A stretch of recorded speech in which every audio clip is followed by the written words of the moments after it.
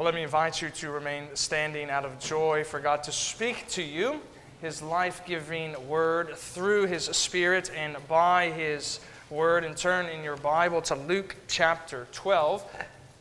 If you don't happen to have a Bible, it's always useful to have one open as we examine it together as God's people every Lord's Day morning. And so you can grab one of the blue Bibles that should be in a chair back in front of you and turn to page 871.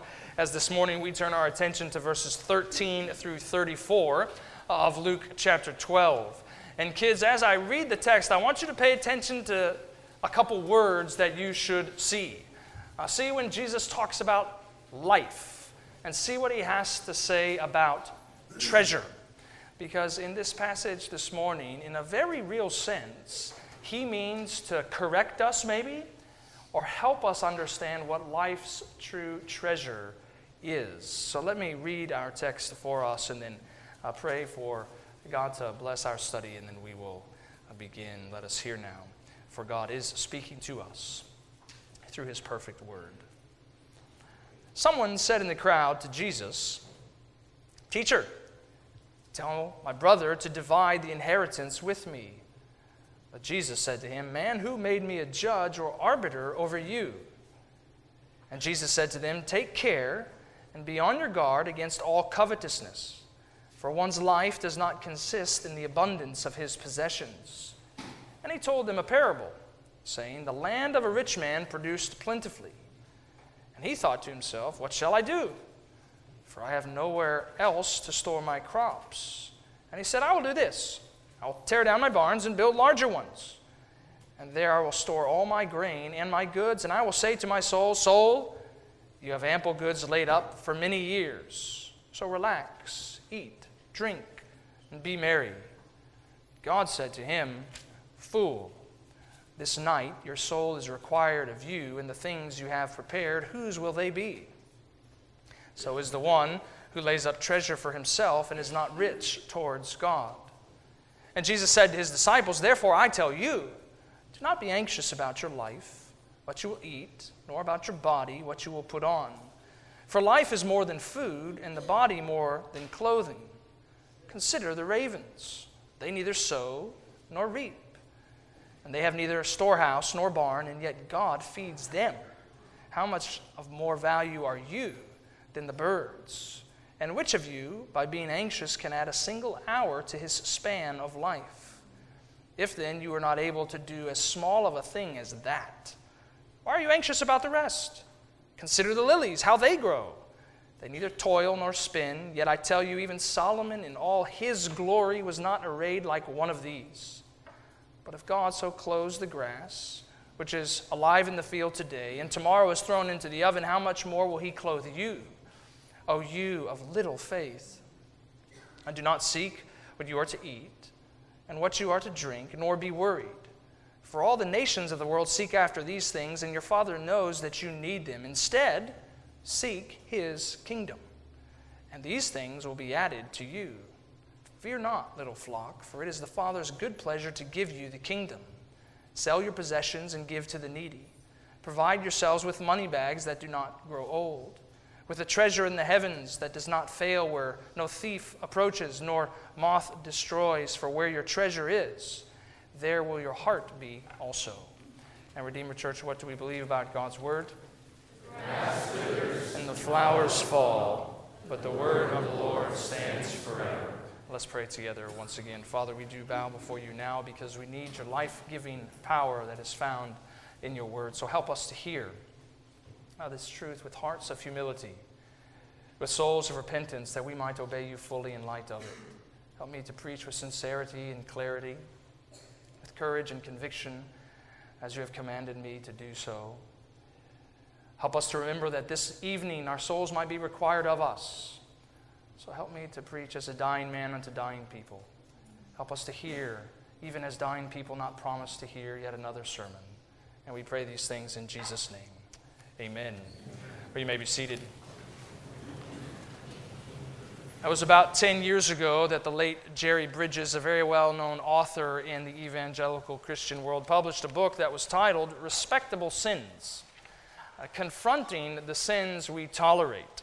And here's what he wrote in the preface. The motivation for this book stems from a growing conviction that those of us whom I call conservative evangelicals may have become so preoccupied with some of the major sins of society around us that we have lost sight of the need to deal with our own, more refined, even respectable sins.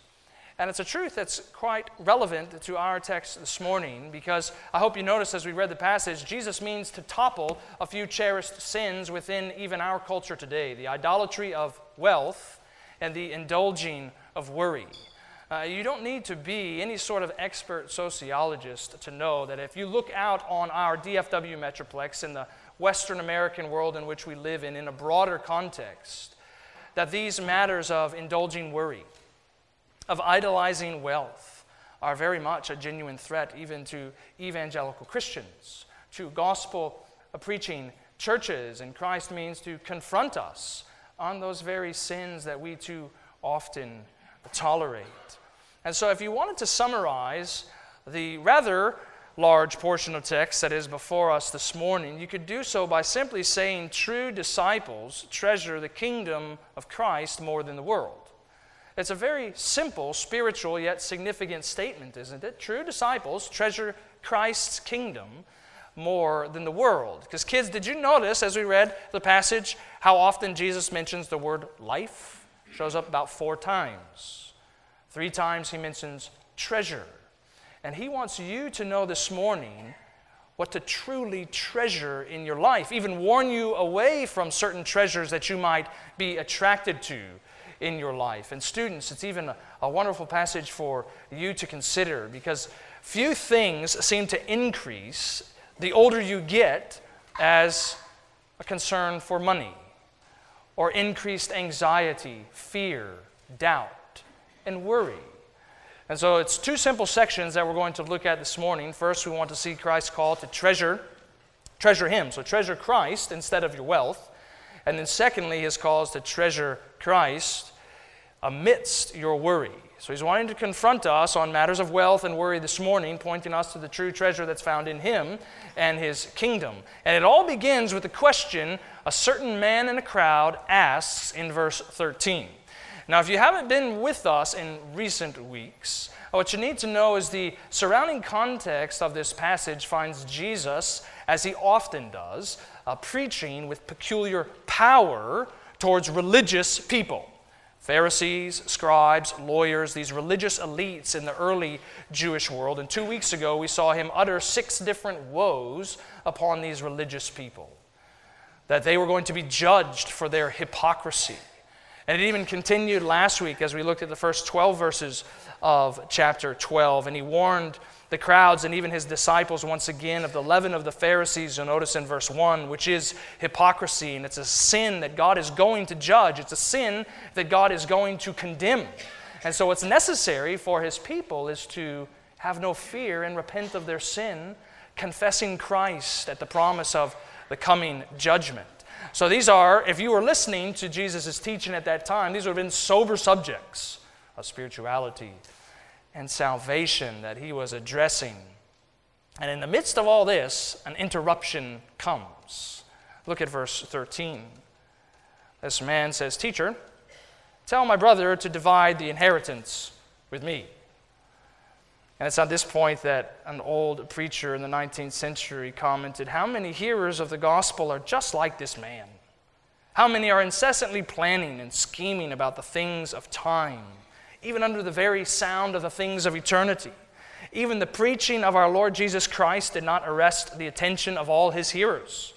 The minister of Christ in the present day must never be surprised to see worldliness and inattention in the midst of his congregation." And I tend to think that's probably true of this man interrupting Jesus' sermon. But I'll give him the due charity that I think we ought to owe him, that maybe he was just taking Jesus' previous words to its logical, in some sense of an application to his unique personal interests. Because previously Jesus said that God had entrusted to Him all judgment. And so He says, "Jesus, I need you to judge something for me.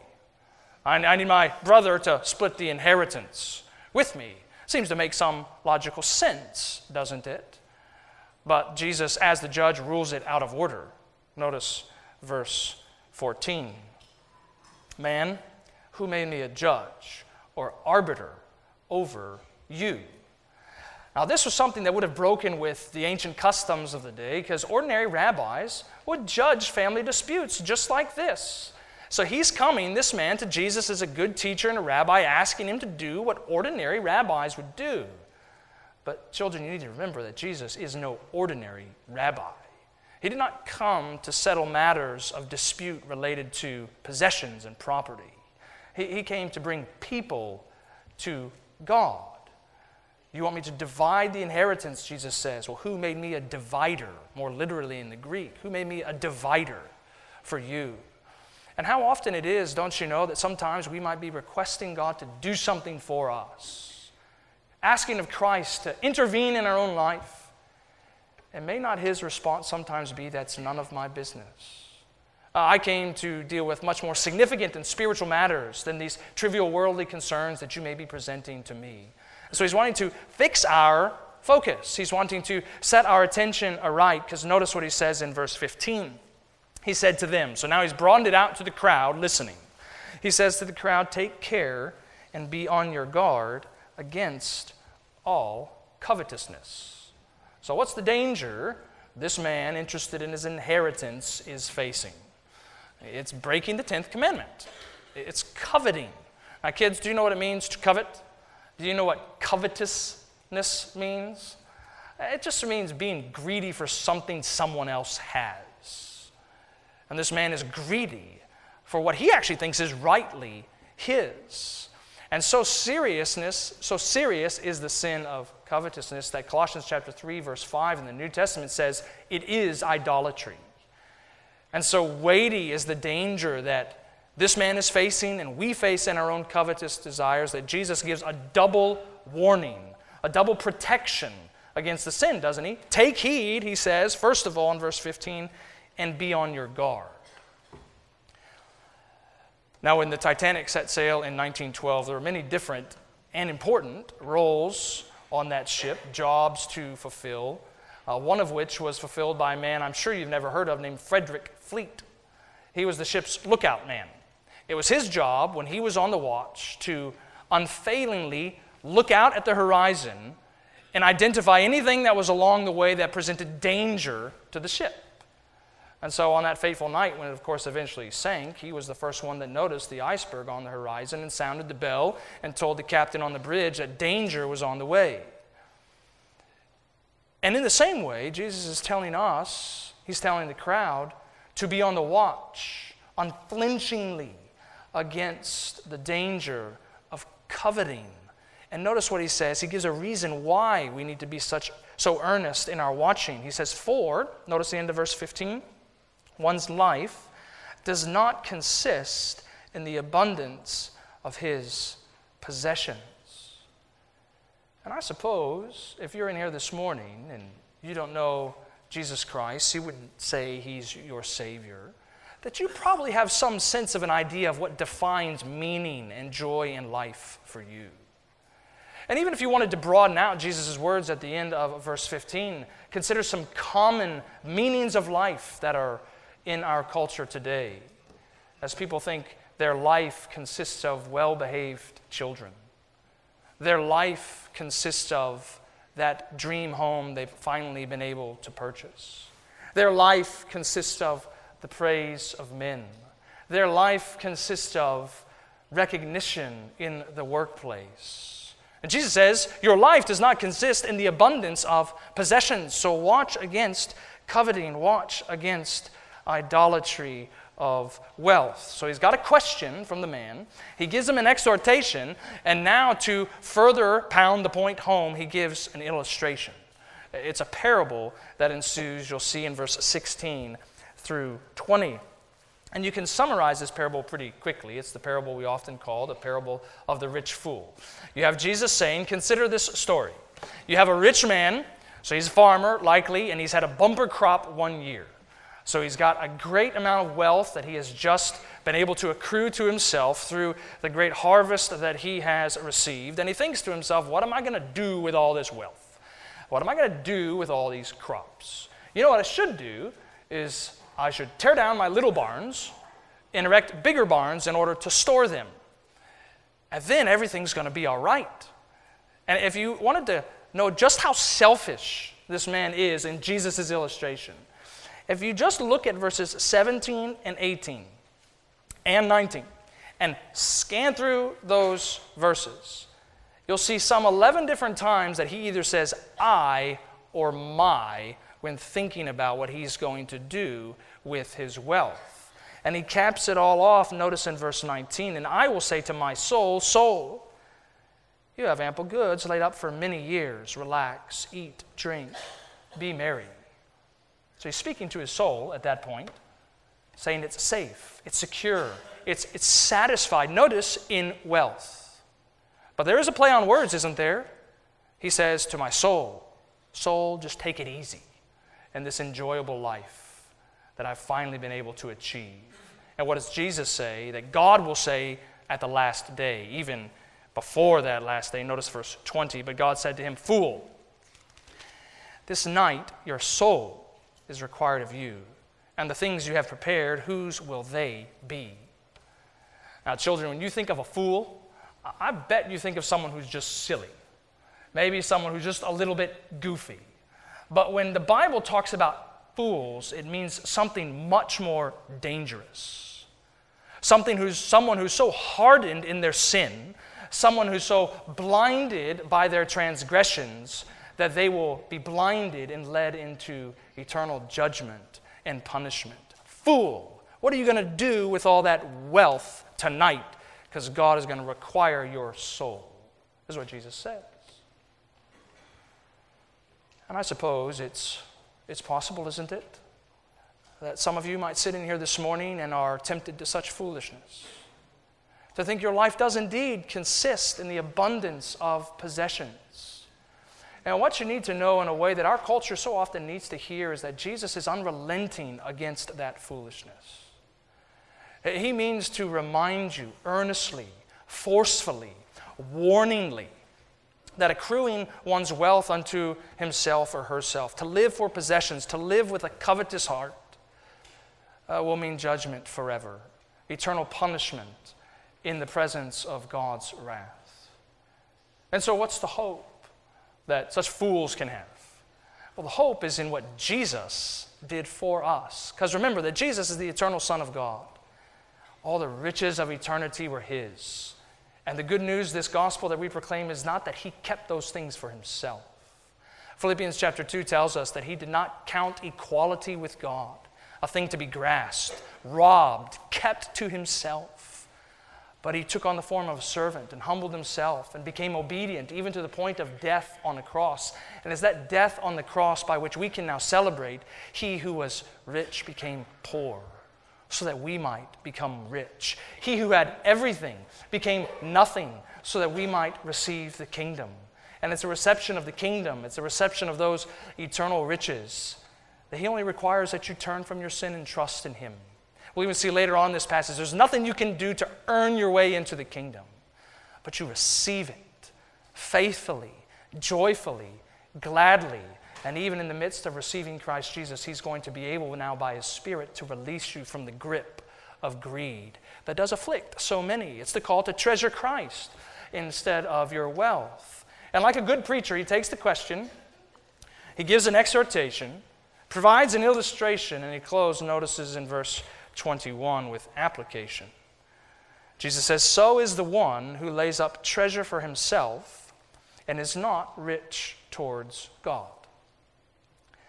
You know, one thing I hope you've seen, if you've read through the Gospels, is how black and white Jesus is in his ethical instruction.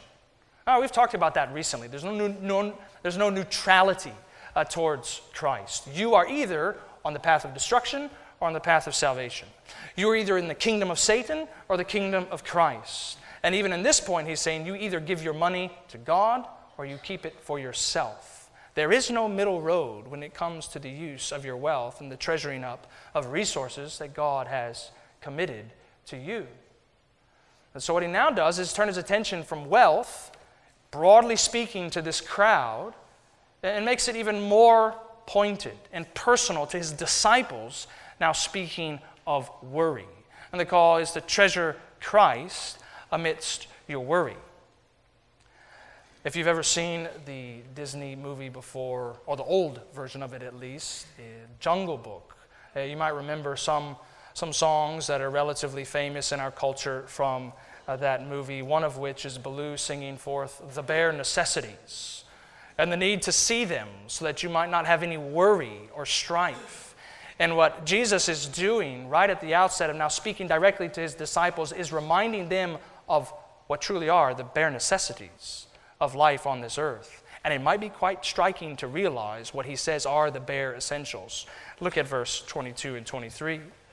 Jesus said to his disciples, "Therefore I tell you, do not be anxious about your life, what you will eat, nor about your body, what you will put on. For life is more than food, and the body more than clothing." Now, if you go home later today and read through 1 Timothy chapter 6, you'll find Paul there confronting false teachers in their greed, thinking they can use the ministry for dishonest gain. And Paul says, godliness with contentment is great gain. And then he says, I think it's verse 8. It sounds so much like Luke chapter 12. For you have brought nothing into this world, you can take nothing out of it. So if you have food, if you have clothing, with these you will be content. Do you understand what the New Testament says about the bare necessities of life on this earth? Food and clothing. Isn't it true that if we went home today and said, hey, here are the simple essentials that I need or my family needs, our list within a few seconds would be much longer than just two things. So Christ confronts us often, doesn't he, on our misguided notions of what it means to live even as his disciples, as his kingdom citizens here on this earth. He understands that the nature of life is one in which we are prone to worry about so many things, that his disciples are prone to worry amidst their calling in Christ. And so what he does in the next few verses is give 4 different considerations to his disciples of why they shouldn't worry, why they shouldn't live a life full of anxiety. First he says, consider how God feeds the ravens. So you can just kind of scan your eyes through verse 24. God feeds these ravens who aren't working for it, who aren't sowing for it, who aren't reaping for it. And it would have been a rather striking emphasis in that day, in that time, because ravens at that time in Jewish culture, they were detestable scavengers. Even the Old Testament books of Leviticus and Deuteronomy call ravens an abomination. And he says, and God feeds them. And the conclusion is logical, isn't it? Look at the end of verse 24 of how much more value are you than the birds. Why worry about what you will eat? God feeds the ravens, so consider how God feeds the ravens. Secondly, he says, consider the futility of anxiety. Look at verse 25 and 26. And which of you, by being anxious, can add a single hour to his span of life? We'll just stop there. There's some debate among the commentators with the Greek text because span of life can actually refer to 60 minutes added on to your life, or it can also refer to 18 inches increased of your height. And whatever it actually means, I think the ESV's translation is right here. But Jesus' point is, your worry won't increase 60 minutes to your life. Your worry won't increase 18 inches to your height. And notice what he stunningly says in verse 26 as he continues, if then you are not able to do as small of a thing as this. That does not seem very small to me. Probably doesn't to you. Increasing your height 18 inches, increasing your life by 60 minutes. And Jesus says, in God's hands, these are just small, little things. If you can't even do this, notice how verse 26 continues, why are you anxious about the rest? Consider the futility of anxiety. Thirdly, consider how the Father clothes the flowers. He mentions grass, you'll notice in verse 27 and 28, grass and lilies.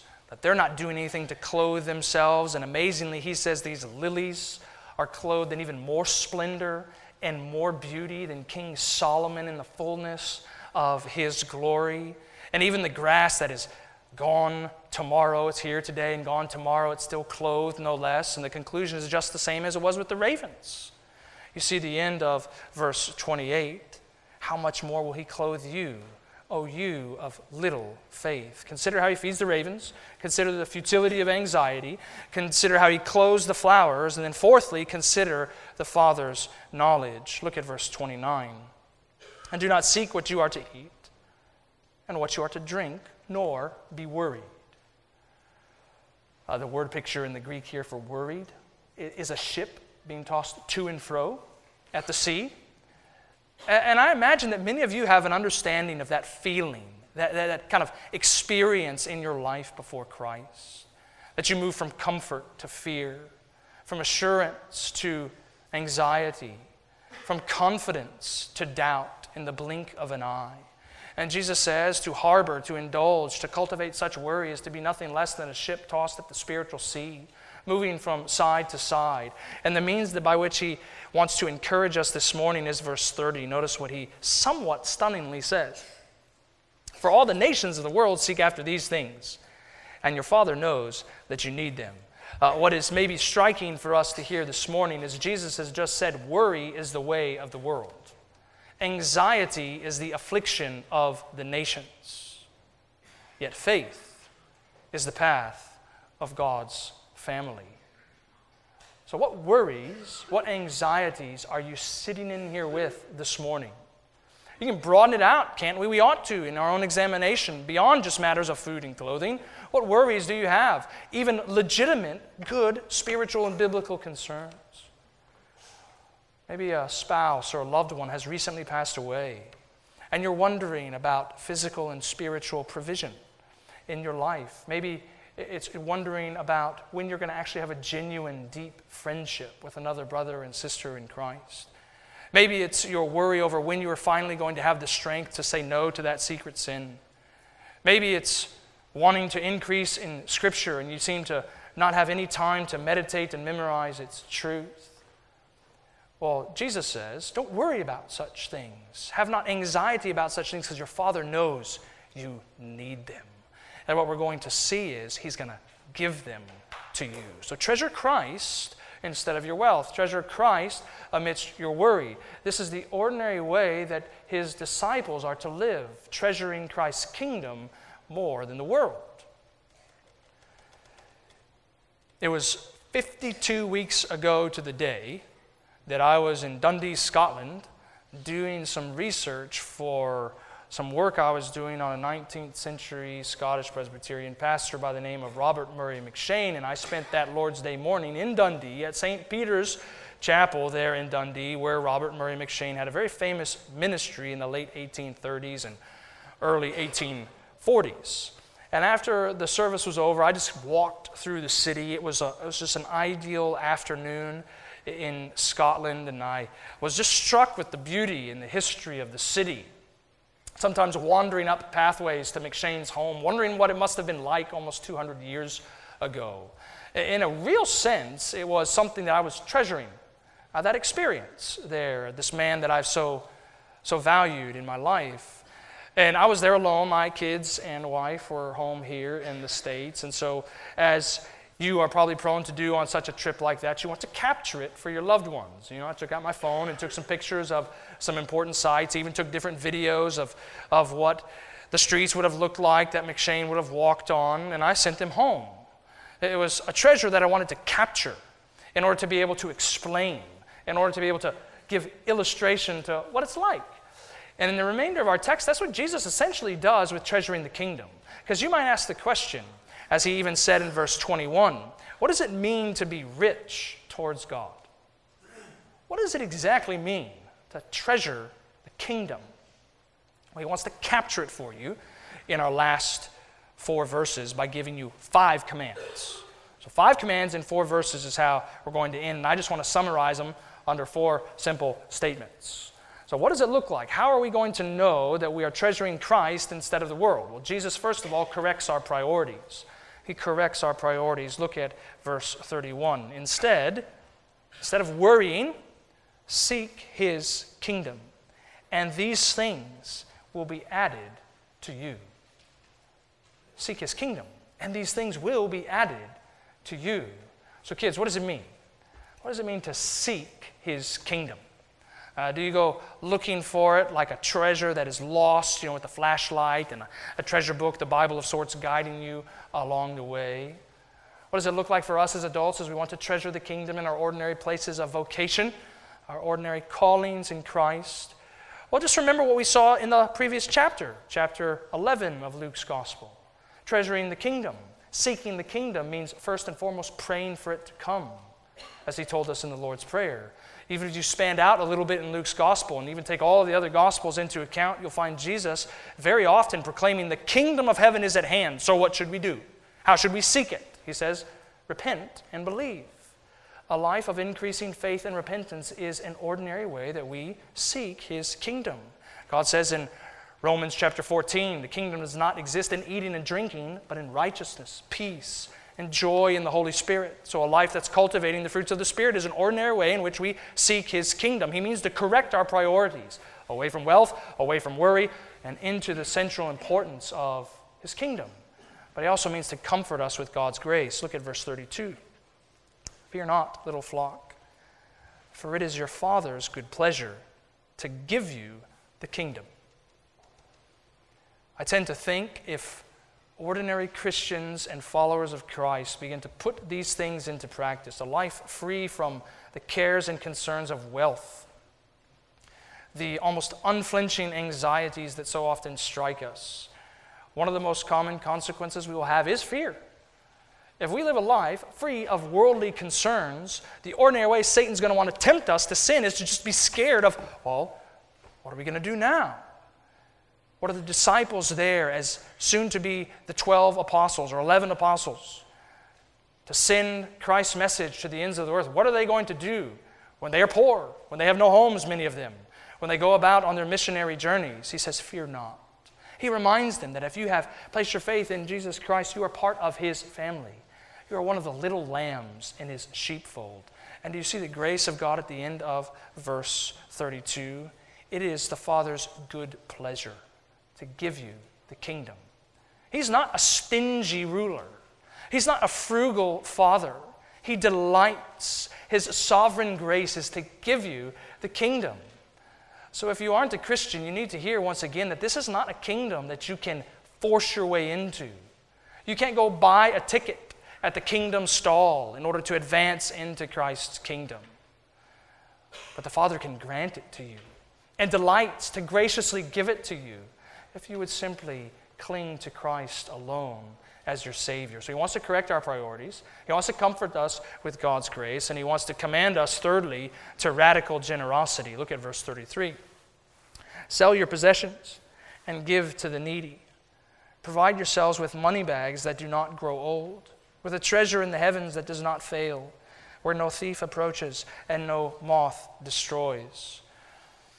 The great theologian Augustine was once commenting on the parable of the rich fool, and he said the man's central problem was that he had forgotten that the bellies of the poor are safer storehouses than his barns. And I think what he was meaning by saying that is you have to wisely take into account the teaching of Christ and the truth of Scripture to know where is the true safe savings account. Is it here on earth? That will, of course, vanish in an instant. Even we often see that in depressions in our country when the market collapses. What was wealth stored up one day in a few hours is just gone, never to be seen again. And what Jesus says is radical generosity means understanding that the true savings account we're called to in Jesus Christ is up in heaven. And the way that we store wealth in heaven is by giving it away here on earth to those who are in need. It's a command. Feel the force of that. It's a command to radical generosity. And then finally, it's a call to a heavenly heart. Look at verse 34. For where your treasure is, there your heart will also be. Because we don't want to mistake what Jesus is saying here. He's not saying, just because you're rich, therefore you're going to be earthly minded. Or just because you're poor, therefore you're going to be heavenly minded. He says, of course, ultimately it is a matter of your state before God. It's your heart's treasure that will dictate where your heart actually is. Is it a treasure entrusted into God in His home in the heavenlies? Or is it a treasure laid up in the banks of men here on earth? So it's called to treasure Christ. Treasure Christ instead of your worry. Treasure Christ instead of your wealth. To place your heart in His hands, knowing that the Father's good pleasure is to keep it safe and secure and to bring you into His kingdom. Because true disciples are those people who treasure Christ's kingdom and not the world. Let us pray together.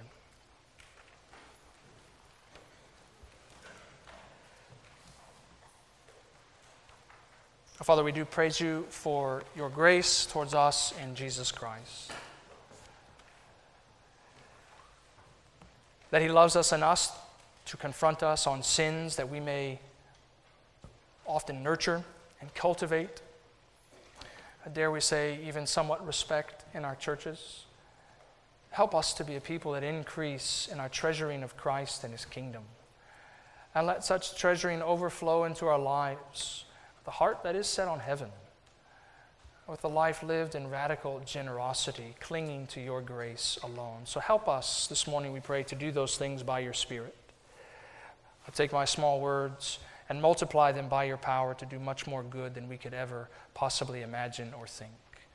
And bring glory to Your Son, Jesus Christ, through it all, we pray in His name. Amen.